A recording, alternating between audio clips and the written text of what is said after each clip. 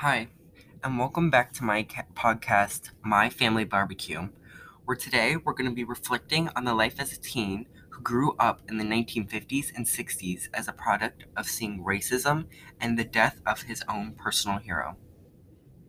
First, we have racism shown during the 1950s and 60s. What my father saw and experienced in major events of people throughout that time helps push the motive that racism was a heavy truth of the 1950s and 60s. Many people who fought for their rights as African Americans are also going to be able to share their stories on here on this podcast. What was life like for a teen in the 1950s and 60s? By the history official novel, the knowledge of MLK, along with others from other articles form Smithsonian relating to Kathleen Turner. She was an African woman who was helped calculate for the launch of a space shuttle, and the article's novel for the American Workers Union against blacks not being able to get jobs. Katherine Johnson was the one of the few black women to calculate for the landing of a space shuttle that needed direct coordinates that the previous white men and women before could not have done. She also had hardships while finding these calculations, seeing as she was separated from everyone else due to the skin of her color, or the color of her skin, and she had to use her own separate computer called a colored computer, and she had to go use bathrooms that were very far away called colored bathrooms. Other experiences were like the Black Labor Union, that became a wider campaign for civil rights after World War II. The article shows that a black man has a 1 1/3 chance of getting any job that a white man would.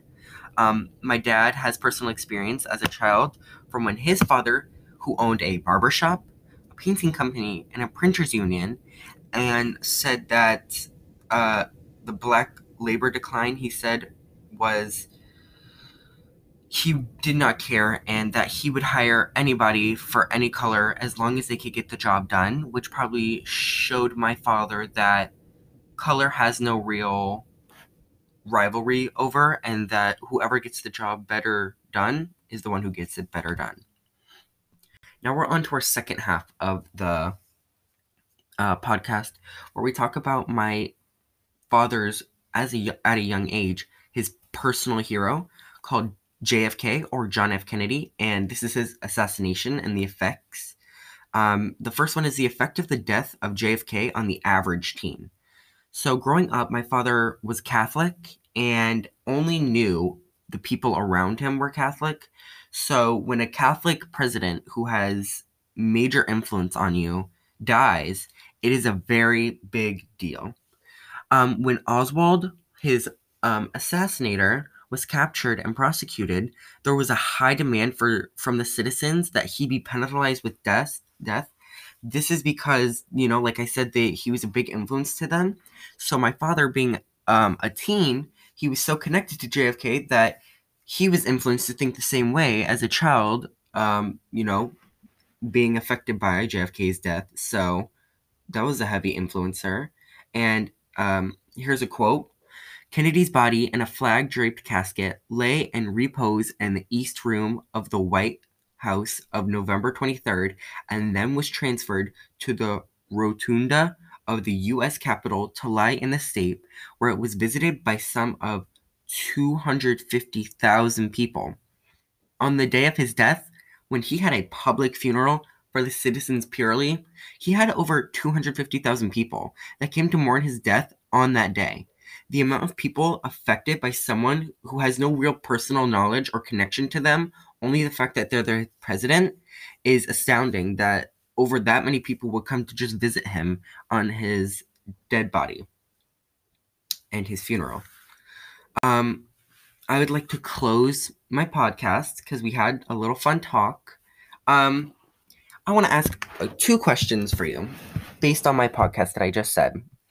If so, How do you think you would have held up in a situation where you were racially prosecuted as a teen, or if you had witnessed racial prosecution as a teen? And how would you deal with your personal hero and your president being killed? Would you be sad? Would you mourn?